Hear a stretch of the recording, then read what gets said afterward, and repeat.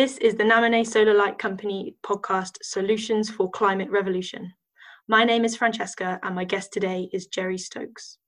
Jerry has spent the last 30 years immersed in high-ranking positions in prestigious companies, bringing new solar and battery storage technologies to market.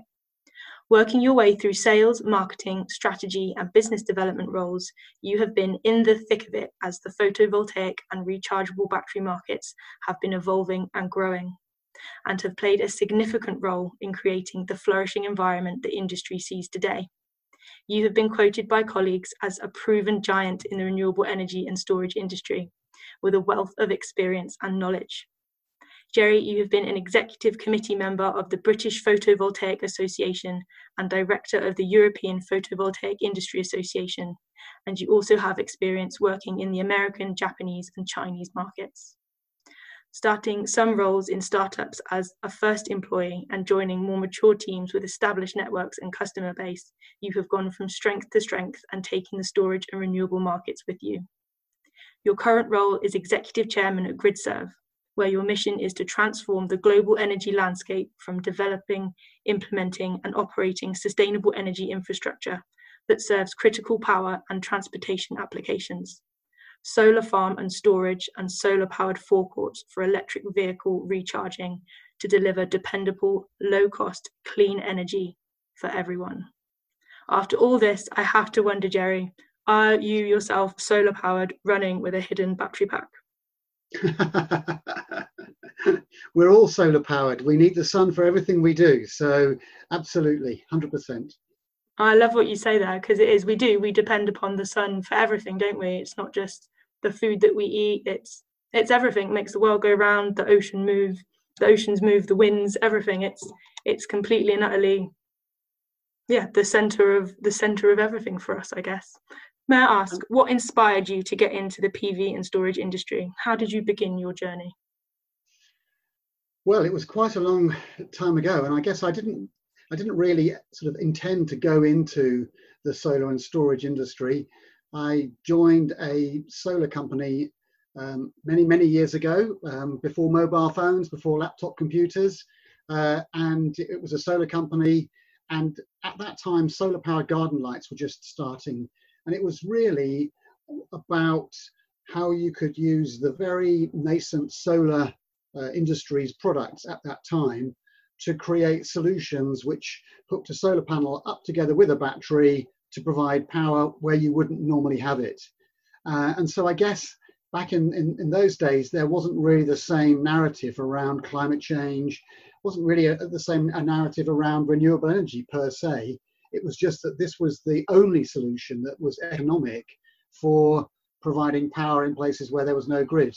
So I guess I kind of stumbled into it, and that then gave me the opportunity to meet a lot of different people from different applications, looking at the third world and frontier markets where batteries and solar were essential for things like blood plasma fridges, for lighting, for healthcare. And also for water pumping, for irrigation. And as my sort of horizon broadened to the fact that actually this was not just an alternative to plugging something in and flicking a switch, but actually it was absolutely essential for people in those markets, in those applications. That's kind of when it really started to dawn on me that there was something more to this. And I guess that's been with me ever since. It's incredible. So your journey, you've gone from kind of being inspired by off-grid applications with water pumps, purification, and water for irrigation and sustainable applications in agriculture to now supporting the grid. Absolutely, yeah. And the kind of the point is that if you're off-grid, so for example, one of the early solutions that I worked on was with some of the water companies in Wales, and they had water flowing down the hills and the mountains there, going into reservoirs, and they wanted to know how much water was flowing into those reservoirs, because that would determine how much water was stored there, and then how much energy they could generate from turbines, and also whether they needed to control the water flow further downstream.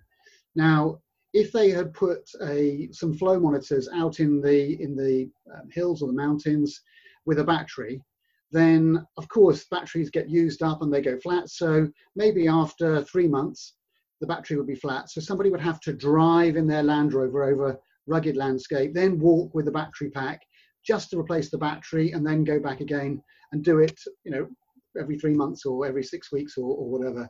Whereas putting a fairly small solar panel together with a slightly different battery meant that it was completely autonomous. And so it just meant that the cost of the solar panel was not really the critical point. The same with some of the guys I'm working with now at GridServe. They've been involved for 30 or 40 years in this industry, and for example, providing cathodic protection to oil pipelines in the Middle East. To have a diesel generator working hundreds of miles away from any civilization, providing a small little current to an oil pipeline to stop it corroding, just wasn't sensible. It was just uneconomic. And so it's gone from being, let's say, very specific niche applications. As those applications have started to multiply, the cost has come down, and now, yes, why haven't we got it on every house in the UK? Absolutely, that's one of the biggest questions I've had for feels like my whole entire life now.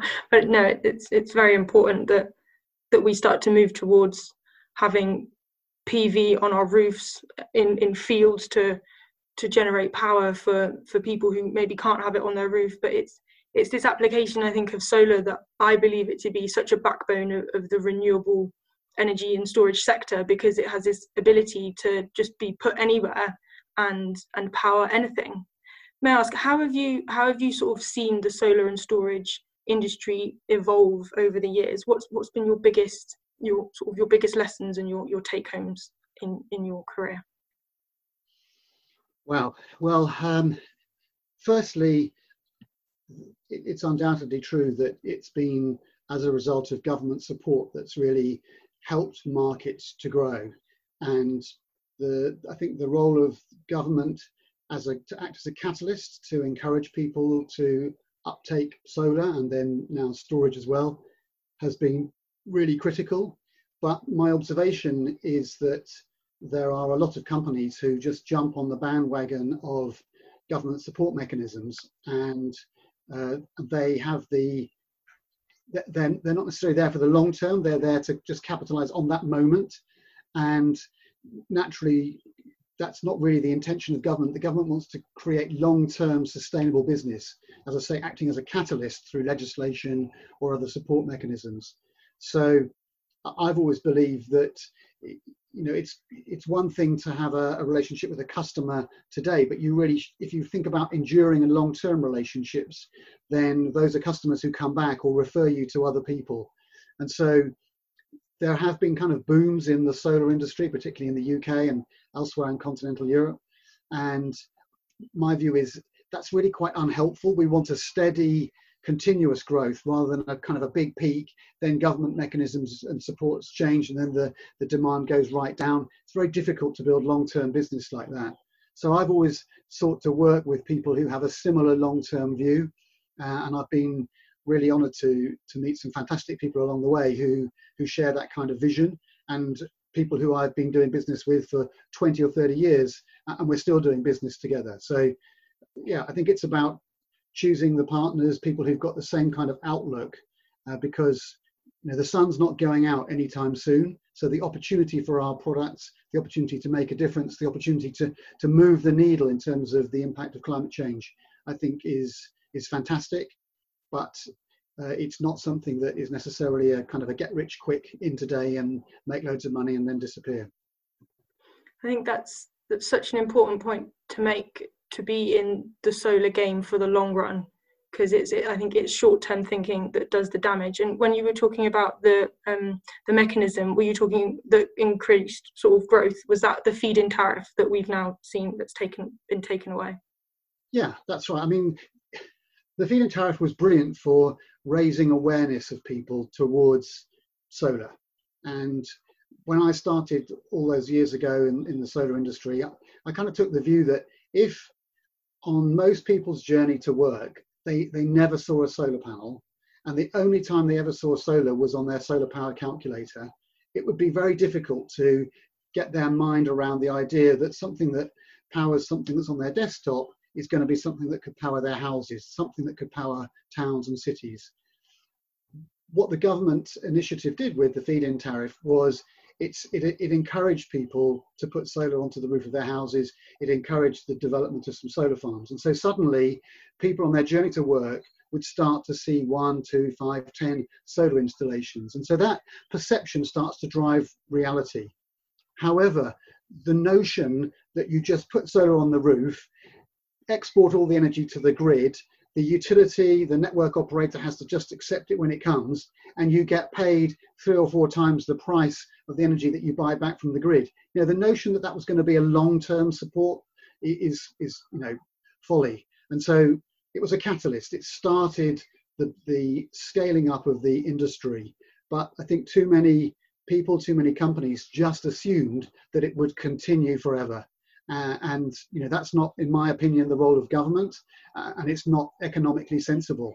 And so there was a little bit of a kind of a pushback against the fact that on the face of it, it appeared that renewables were getting an unfair support relative to the incumbent energy generation, which, to my knowledge, when you look below the surface, you find there's actually an awful lot of government support for some of the highest carbon intensity energy generation in the country. So, but that's just how it was.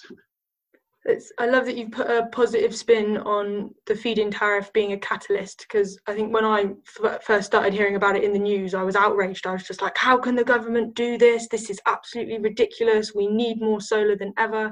But I think actually using it as, very rightly, I think you said, as a catalyst to encourage other businesses and industries to start getting involved in renewables and solar has definitely stimulated the market. And I think now people have this idea that, well, I hope that it's more of a widespread idea that solar can run in the UK and actually very efficiently.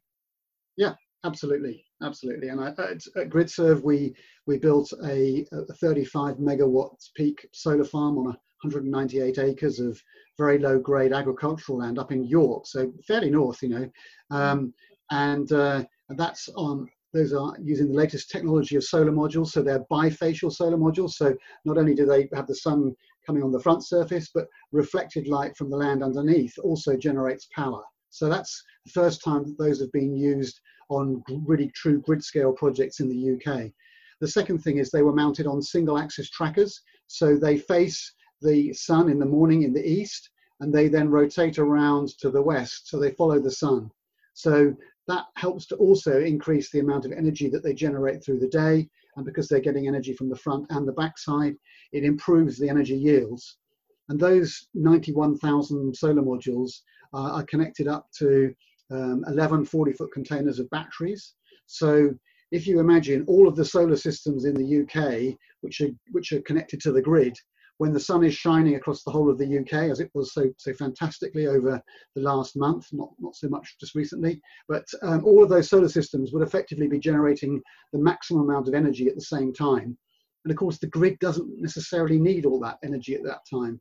So the opportunity to co-locate a battery with that large-scale solar system means that you can then actually decide when you export the energy to the grid, and therefore when the grid needs it the most. So solar systems, it started with the support of the government mechanism. It's the scaling of the industry has managed costs to come down very, very dramatically. And now we can operate grid scale solar farms subsidy free in the UK, which is tremendous. And there'll be many more of those being built over the coming years. It's just fantastic and so encouraging. And you're a pioneer in the bifacial space in the UK as well as driving the need for solar coming through.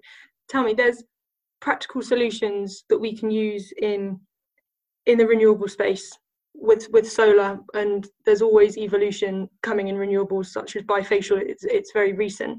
What other kind of practical solutions can young people and anyone sort of take on board to live a more sustainable lifestyle as well as buying renewable energy? Sure. Well, I think renewable energy in the home is the first thing that I would be a really strong advocate for. Absolutely. And not everybody has the desire or the ability to, for example, mount solar on the roof of their houses. However, there's really no reason why they shouldn't switch to a renewable energy provider. So, for example, in our house, we use Octopus Energy, and that's 100% renewable energy. And they have some very interesting tariffs, which also some of the tariffs enable you to take advantage of the fact that energy prices sometimes go negative, or to think about when you use energy. So, for example, it's pretty well known that in the winter in the UK, between say 3:30 and 6:30, 7:30 in the evening, where people are coming home from work, from school, lights are on, heating's on, the energy demand on the grid goes right up, and therefore the cost of generation goes up. And so it makes no sense in the home to switch your dishwasher on, or your washing machine, or your iron, or your immersion heater. So I think that these are practical steps which some of the companies, the innovative utility companies like Octopus, they have tariffs which encourage you not to use energy at those very expensive times. So first step I'd say is to switch to a renewable energy supplier. The second is to really think about when you use the energy, because like I say, if you don't need to switch your dishwasher on at 6 o'clock in the evening, why not leave it till 2 o'clock in the morning when energy prices are a lot lower, there's a lot less demand on the grid, and you'll still wake up to clean dishes in the morning. So thinking about when you use the energy is a key part. Clearly, energy efficiency is also very significant, and just unplugging things that are plugged in. When you feel a plug and it's warm, that's because there's electricity being wasted, and there's a resistance inside which is heating up. All of those Apple iPhone chargers and other mobile phone chargers that are left plugged in all the time, if you feel them and they're warm and they haven't been plugged into your phone, then it shows that they're using energy. The modern ones typically use next to no energy when there's nothing plugged into them, but it's just a good practice to switch things off around the house, because if enough people do it, then actually we can reduce the overall amount of energy that we need in the grid. So I think energy at home, I would say, in answer to your question, what are the practical things we can do? So energy in the home is key.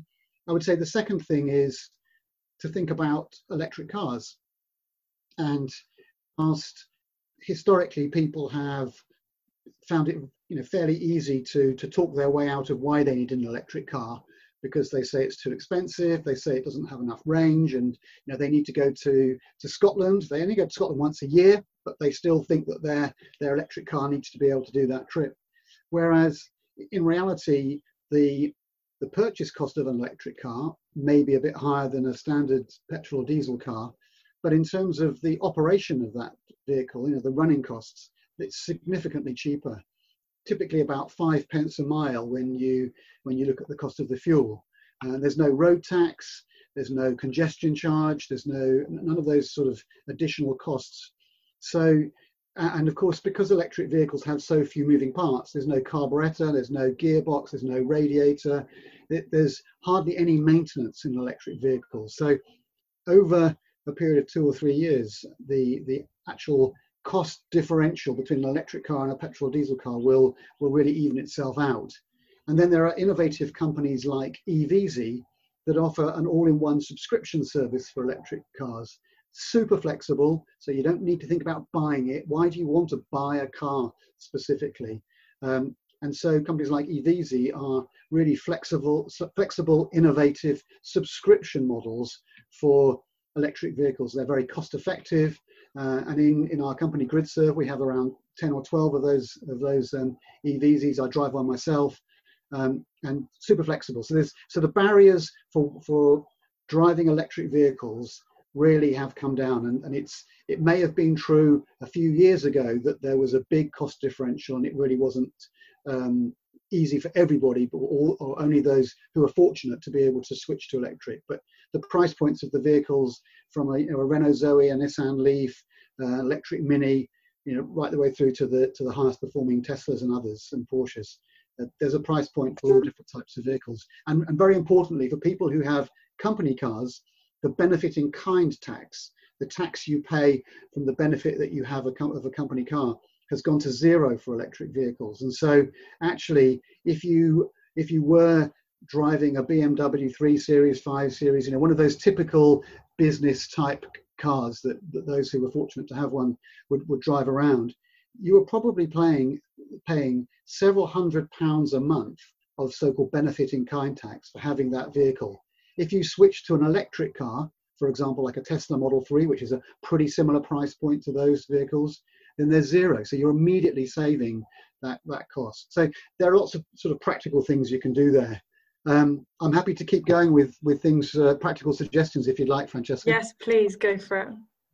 Okay, all right. Well, the other things we do every day around the home. So when you think about kind of washing your hair and cleaning, for example, then to use products, there's a company that we use called Faith in Nature, and Faith in Nature's products were made in the UK, not tested on animals, so they're vegan, they're all using local produce, they're in recycled plastic containers, you can buy them bulk pack so you don't have to keep buying small packaging.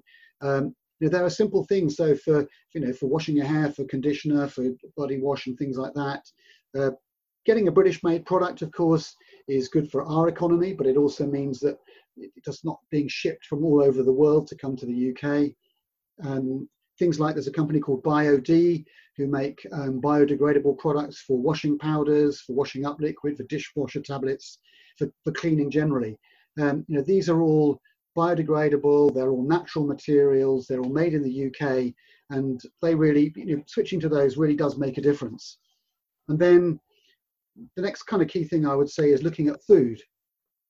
Going to the supermarket, you just have a look at where some of the food comes from. And really, I think you need to ask ourselves, do we absolutely need tomatoes from Egypt?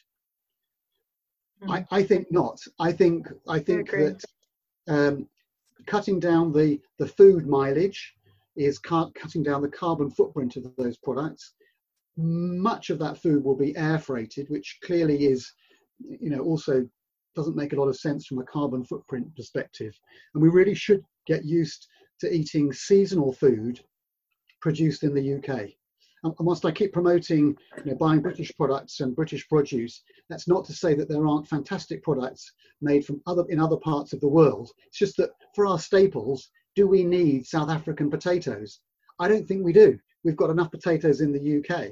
So let's buy local produce, understand the provenance of it. And if you can shop locally when you buy British produce, then of course you're also helping both the local community to be sustainable as well, because we've all seen the number of shops that have closed in high streets. And if we don't use those shops, do we need to use Amazon for everything? I really don't think we do. And so I believe if we can support our local high street, then by buying local produce, then we are actually helping to make a big difference. The provenance of the product obviously is much clearer. We've heard about chlorine washed chicken from the States. We hold some of these things in very high regard in the UK, and we shouldn't have to compromise on those.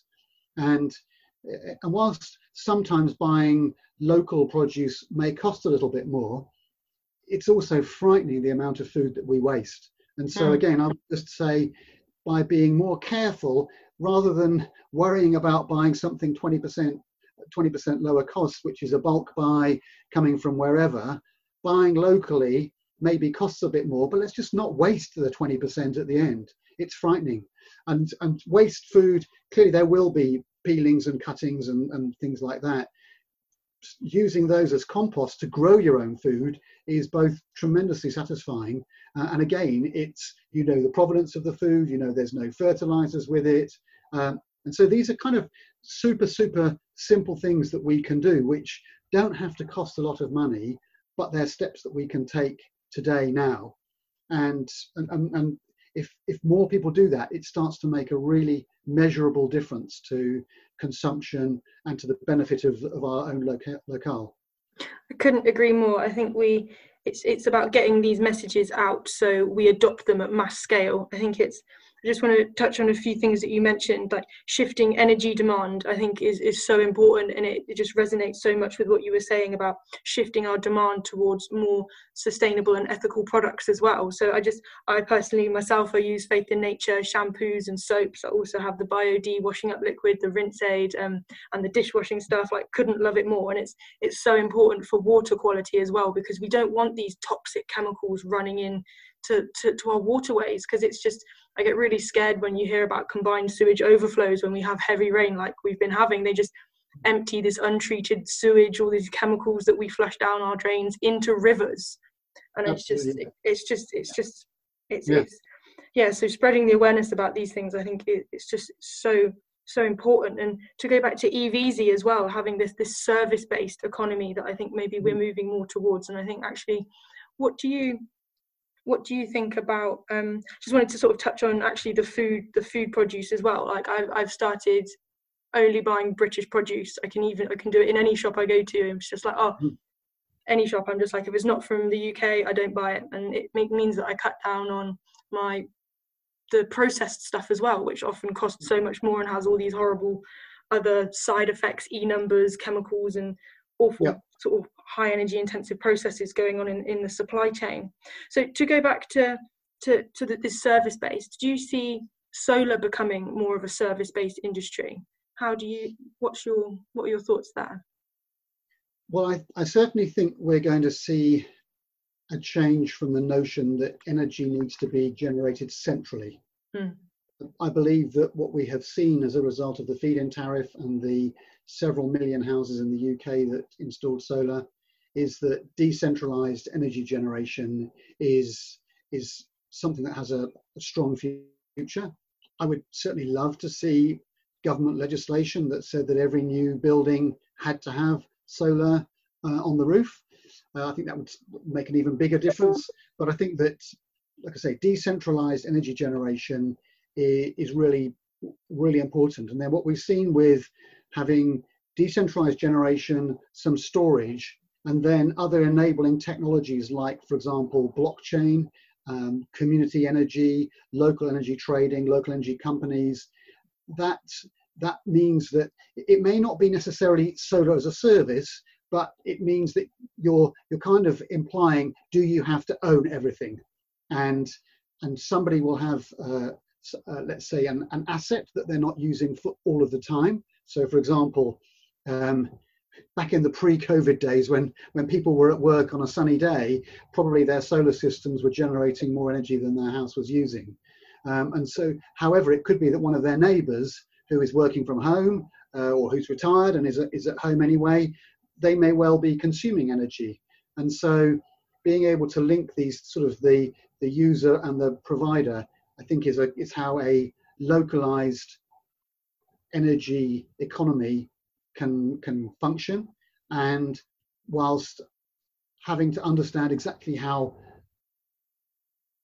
blockchain works is not necessarily the barrier to enabling us to be able to create that trading. And so I think that the service side, it's about kind of the opposite of it as a service is, do I have to own the asset, or can I make use of an asset when I need it?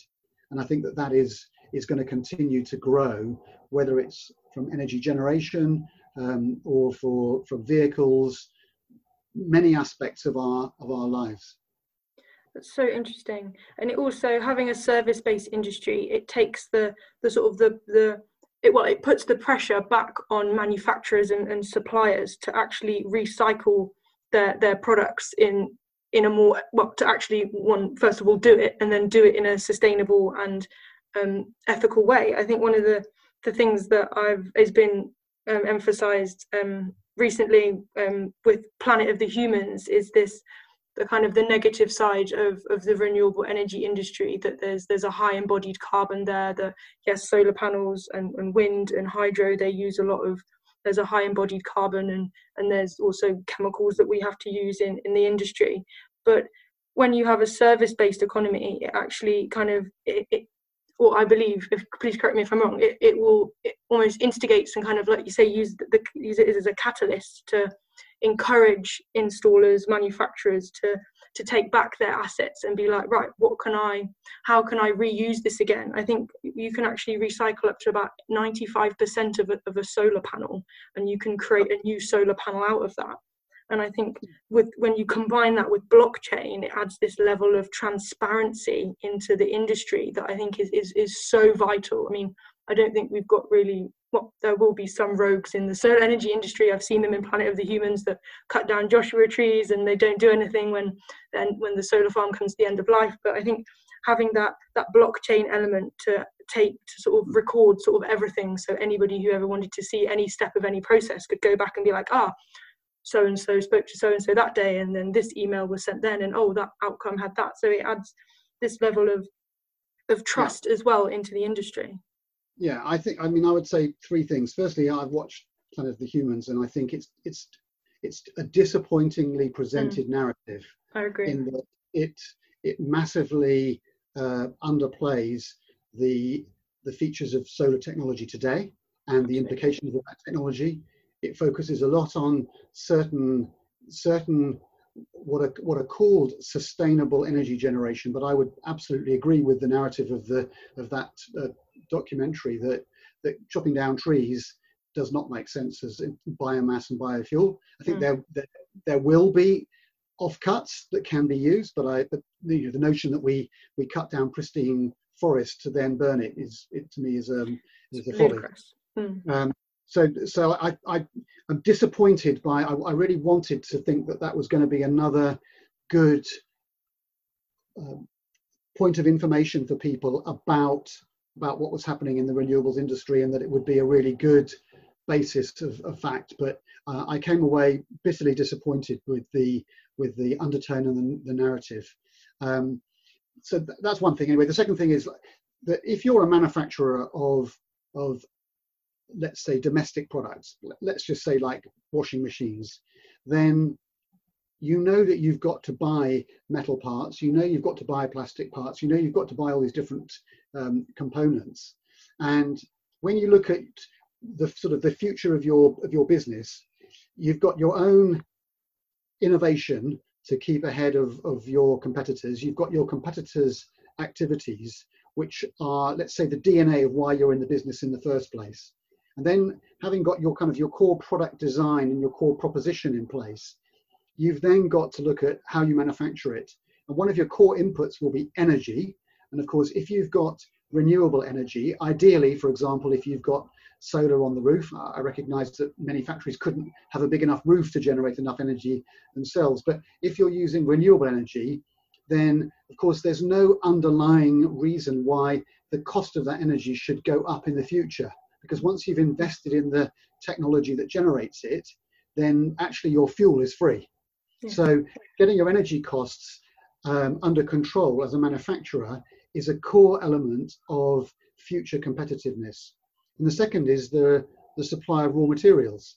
And if you're able to take back the product that you put into the market, then in principle, and I recognize you can't just use old bits of products and sell it as new, but in principle, you're creating an opportunity to have raw materials that, yes, will need to get processed, etc., to get into the form you want them.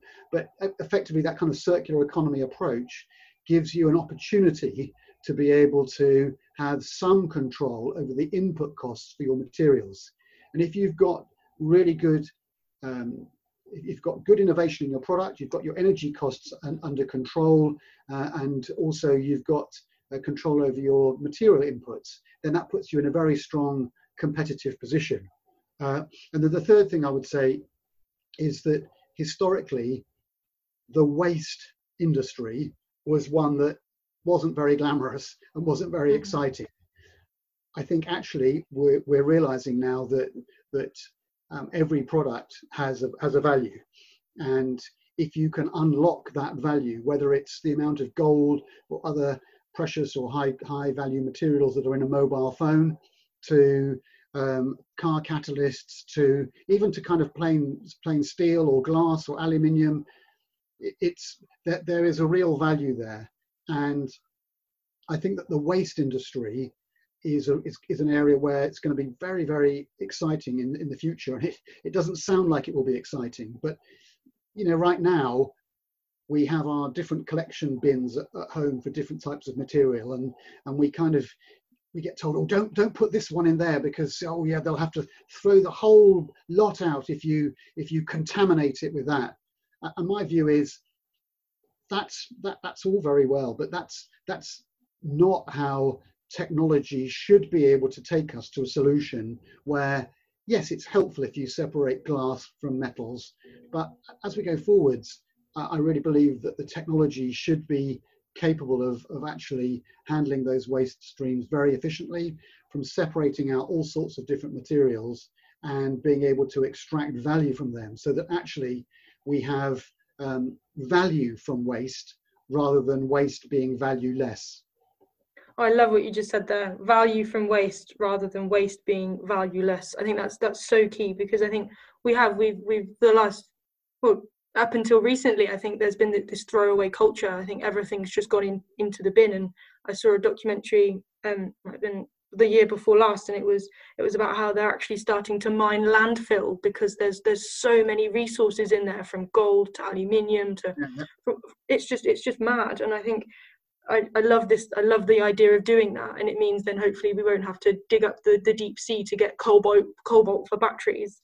But I think yeah, I love this idea. Could you? Sorry. And we've all seen a crushed aluminium can by the side of the road. Now, if that can had a value of 20 pence, do you think it would be left by the side of the road? Because I don't think it would. And so I think it's if there's a value in waste, then actually we'll suddenly find that it's people are almost incentivized to go and clean things. We've seen those tragically sad pictures of people in various parts of the world who are clambering over waste tips to pick plastic out, to pick other materials out, and in their own in that world, the value of those plastic bottles, those plastic caps, those aluminium cans or something is the difference for them having a life or not being able to feed themselves. And so we've got, as you say, we are used to throw away, but no one actually is very clear where away is. That's such a good point. I think there's a shift again, like with how we shift the appliances, shift how we and when we use our appliances, shift where we buy our food from. There's got to be a shift in mindset, in what we think away is, and this idea that what we throw away is the difference between someone else living and not, is for me such a big wake-up call, and it's such a powerful message. And I hope it's one thing that we will get across in this chat today. I think it's just wonderful. Could we talk about batteries and where and the sort of the impact of exploration and manufacture, and how we can get over the recycling? Sure. Well, I think that fits in really well with the idea that if there's a value in something that has come to the end of its life, then actually it won't be the end of the life. It will actually be the start of its next life. And so the reality is that battery materials are valuable. And for any waste recycling processing, for it to be economic, it needs to have some volumes. And if we have very low volumes of waste because there's very little of any particular type of waste stream, then there won't be the investment in the technology to create automated recovery systems and recycling and repurposing and reuse.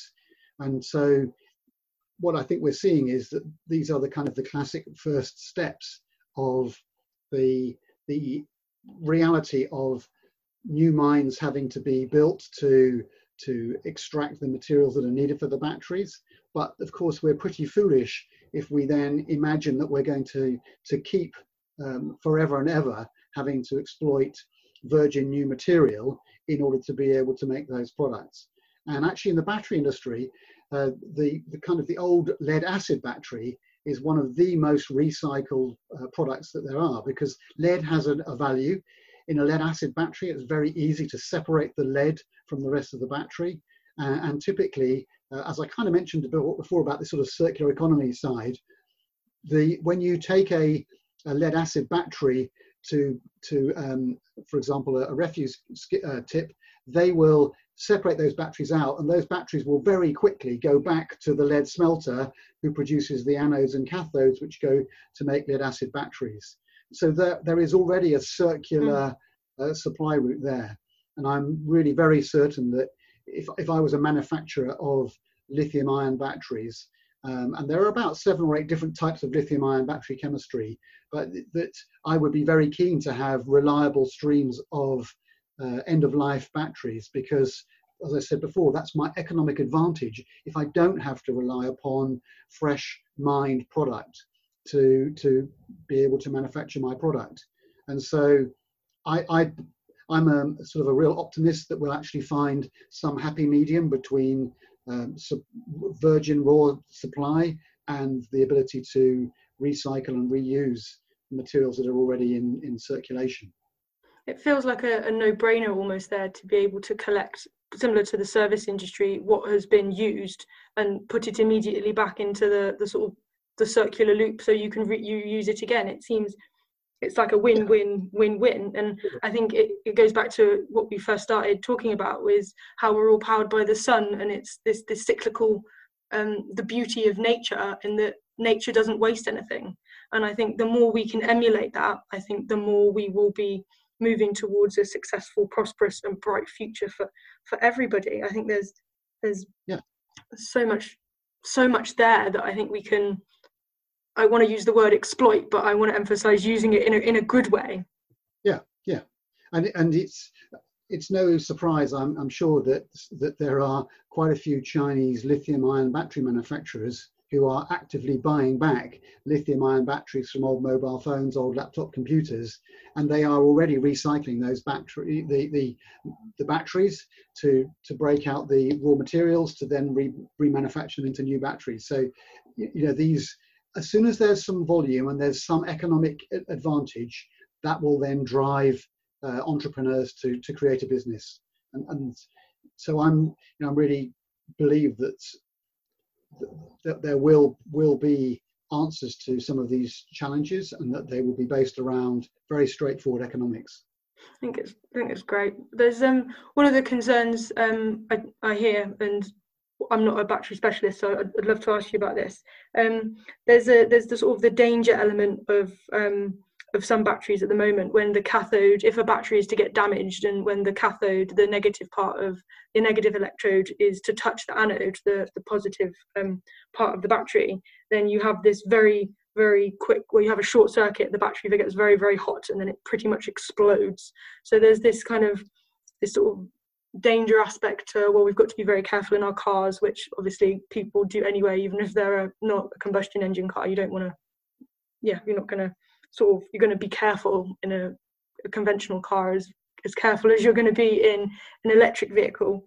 With solid state batteries, they have this ability to be damaged, because there's sort of a break between, or there's a barrier between the cathode and the anode. Do you know anything about how the recyclability of those, because I know they offer a huge advantage in the fact of safety? Well, I think let's just be careful on this narrative on safety, because I think that's really so lithium ion batteries, for example, the ones that go into laptop computers, this is one of those don't try this at home kind of topics, but they are designed with the ability that if you banged a nail into that battery, first of all, they do have separators between the anode and cathode, and so they have what's called a shutdown separator. And so as soon as there's any heat buildup in that cell, so the separator will effectively go from being porous to non-porous. So that will then prevent positive and negative plates from touching each other. Second thing is, at the top of the cell, there's also a pressure release vent. And so before, if there's a puncturing, so the separator is punctured and there is a short circuit in the battery, there is a safety pressure release vent in the top of the cells. So, and then within a battery, within when we call a battery, that is a combination of cells that are joined together and in series and in parallel. And we have monitoring and protection circuits within those. So between cells, if one cell was to start to get very hot, there'll also be a thermal fuse that will protect that, so that it'll isolate the battery, so you don't get a runaway thermal challenge with the batteries. And then you have an overall battery management system which also controls the battery. Now, the reasons that a battery may catch fire are, firstly, if a combination of those different mechanisms are all simultaneously taken out for some reason. And the likely reason that something may fail like that is actually from something that didn't go right in the manufacturing process. And so this is again where buying high quality products from really reputable manufacturers is really very important, because the standards and the safety mechanisms and the way in which they control those batteries is really part of what protects their brand. And so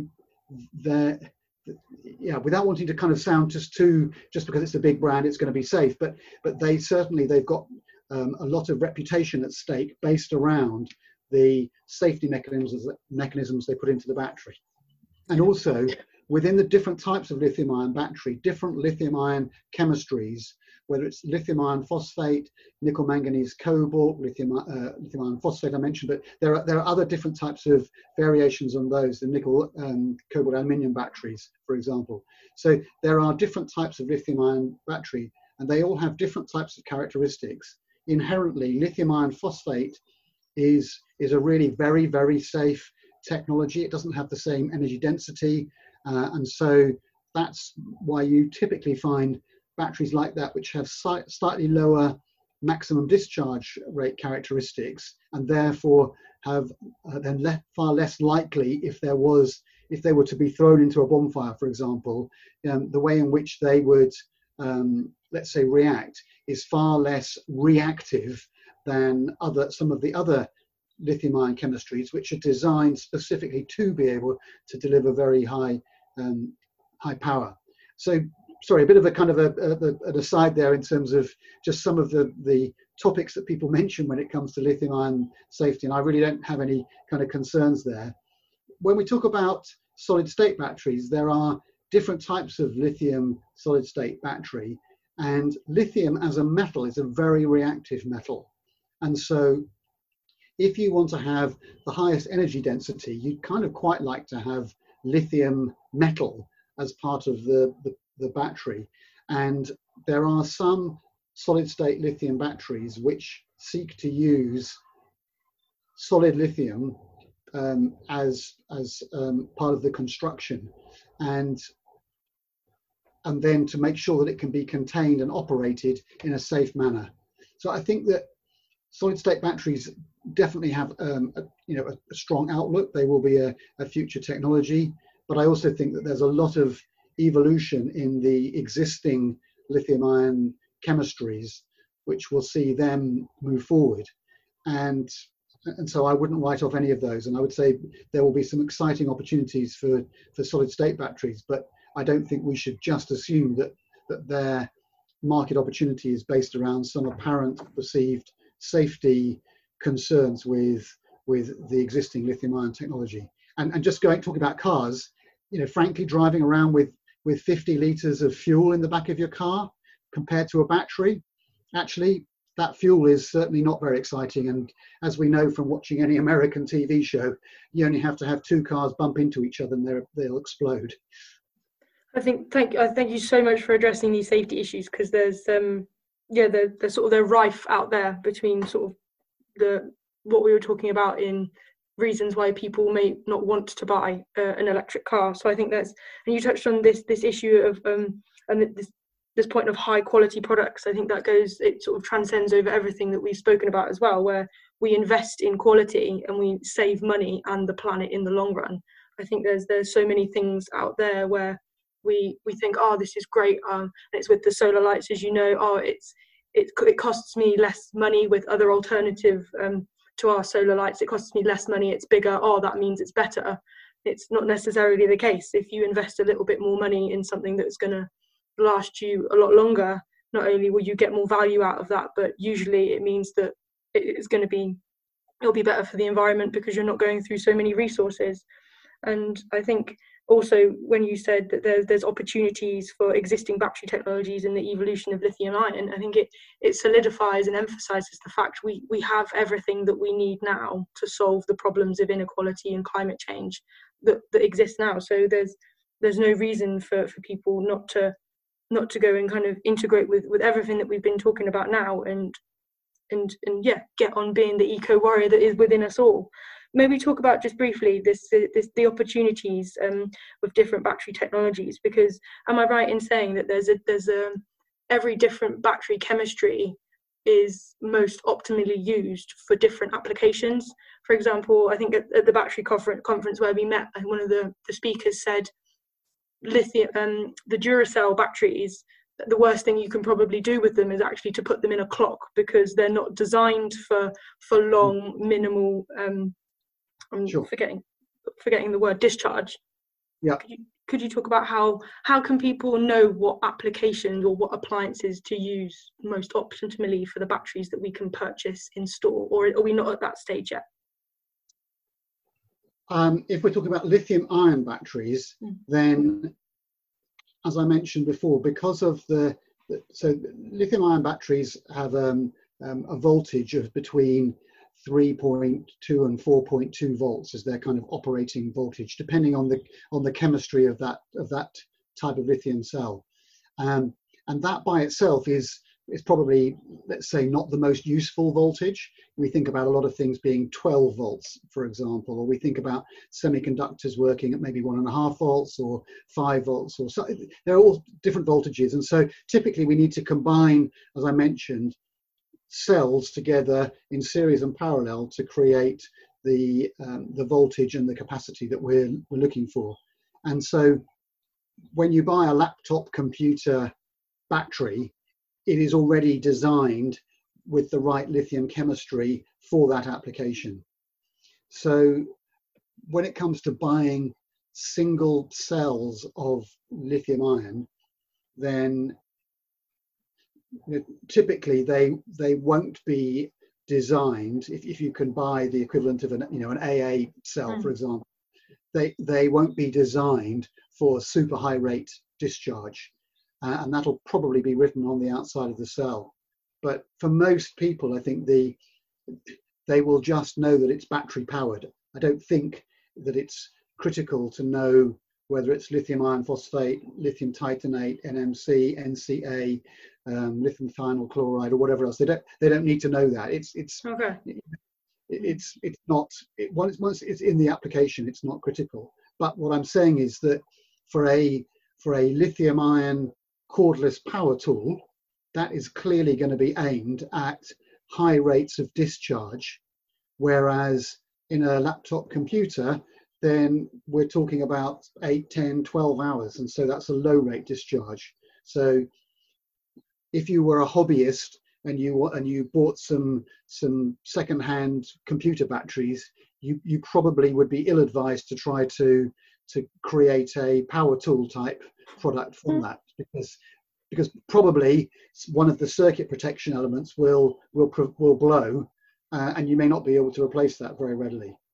That's good advice, and again, don't try this at home, folks. I think that's awesome. So I think maybe in the next, as time evolves, we'll probably see that all the different battery chemistries coming along they're gonna be suited to individual applications. So that's really and that's been the case for lead acid batteries. You have a different type of requirement for the battery that starts your car to the one that's in an alarm system, for example. So it's been the same for a long time, and there'll be a continual evolution of the anode, the cathode, the separators, the electrolyte, etc., etc.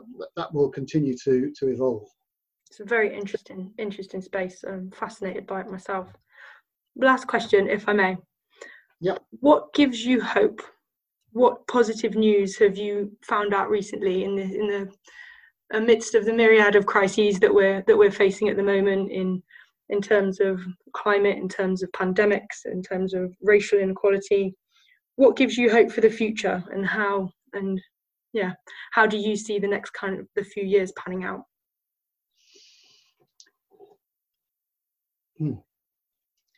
Well, I'm an optimist, and I believe that the rate at which people have adopted solar, the rate at which people are adopting electric vehicles, the rate at which people are switching to renewable energy, I think those are really positive signs that actually, provided people understand that, the barrier to making a positive difference, the barrier to change is not a big one. We've talked about faith in nature, we've talked about BioD, we've talked about eVeasy, we've talked about Octopus. They're all out there. They're not hidden. You don't have to be a specialist or an expert to find them. And hopefully through, casts like this one, it's helping to sort of spread the word.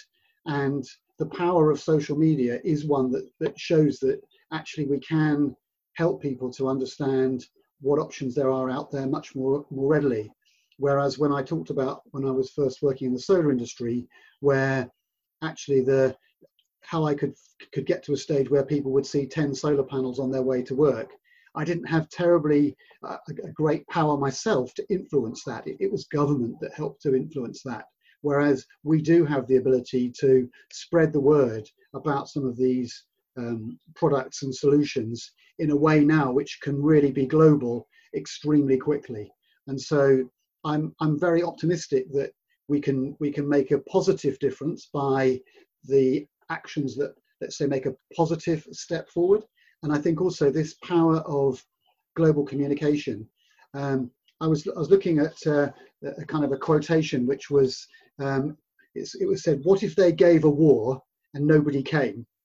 And I thought, well, what if they built a nuclear power station, or they offered gas from a fracking, and people didn't want it? They said, no thanks, I've got renewable energy already. So, and if you were a financier and you thought that people wouldn't buy the energy from a nuclear power station because it takes you 10 to 15, maybe 20 years to buy it, if we said now, I'm not going to ever buy nuclear power, and I don't need to because I've got all these other options, do you think people would finance the building of a nuclear power station? Do you think they would finance the companies that are fracking? Because I don't think they would.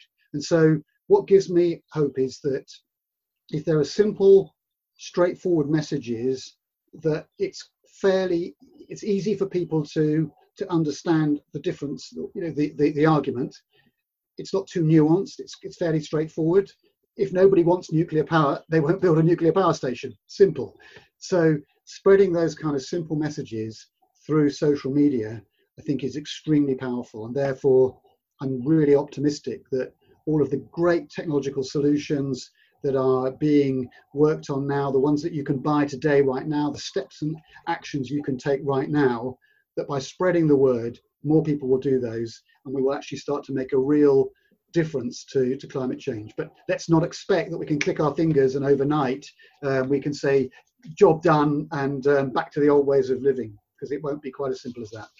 I couldn't agree more with everything you just said. Just love how you put it. And we can't expect for it to happen overnight. It's got to be a gradual change of like we've been talking about, shifting our demand, and the power of people working together and communicating the fact that we don't want nuclear, we don't want fracking, we don't want coal is so massive. And it's almost, I feel like there's 4 petitions we could start from this, that we should go out and try and get like a couple of million signatures, hopefully, that would just work towards spreading these messages. And I've found out about a very interesting study recently that's given me so much hope and so much optimism. It's just so exciting. It's that studies have shown that you can take a minority idea and make it a majority idea with only 10 to 11% of a population. So it's just going to take a few of us to get this wheel going, to be like, we don't want this. This isn't how we want our future. This isn't what we want in our present. We demand better. We have higher standards. And I think that is that's so empowering and enabling, and I think personally just super exciting. Absolutely, yeah. And we've all got a part to play. And like I say, it doesn't just have to be somebody else that does it. And the biggest point that I think is super important is, let's not look around and expect somebody else to do it. There's enough reasons why we can do it ourselves, and we can start to make a difference ourselves. And if we all start to make a difference, then together we'll start to make a bigger difference. We'll have a bigger voice, and that will enable us to make an even bigger difference in the future. Because decision makers, lawmakers, policy makers, they're not stupid. They have their eyes and ears open, and they will follow where people are leading them. I could not agree more. I think we should end on that note, because I couldn't think it's so positive and just so brilliant. And I just can't thank you enough, Jerry. It's just been an absolute pleasure. Love talking to you as always. It's inspired me, opened my mind, and it's just, the messages that you have for people out there, I think are just fantastic. So it's just thanks to you and all your work with moving us towards a renewable and sustainable future. It's just so exciting, and there's no one to hug. I wish there was someone around to hug. It's just great. I love everything that you say, and just can't wait to see what's going to happen with GridServe and all your ventures in the future. I've no doubt that you're going to continue to keep contributing to the amazing battery and storage energy industry, and continuing to do huge, incredible, amazing things for humanity as a whole. So just thank you for everything, and thank you for your time, and it's just wonderful. So thank you so much. Thank you for giving me the opportunity, and anybody who's following what we've been talking about, if they want to feedback through yourself, then I'll do my best to engage with as many people as possible, and whether positive or negative, we're all in this to be enlightened. Absolutely. And to learn. It's a journey we go on together. Absolutely. Oh, it's amazing. Thanks so much again, Jerry. That's my pleasure.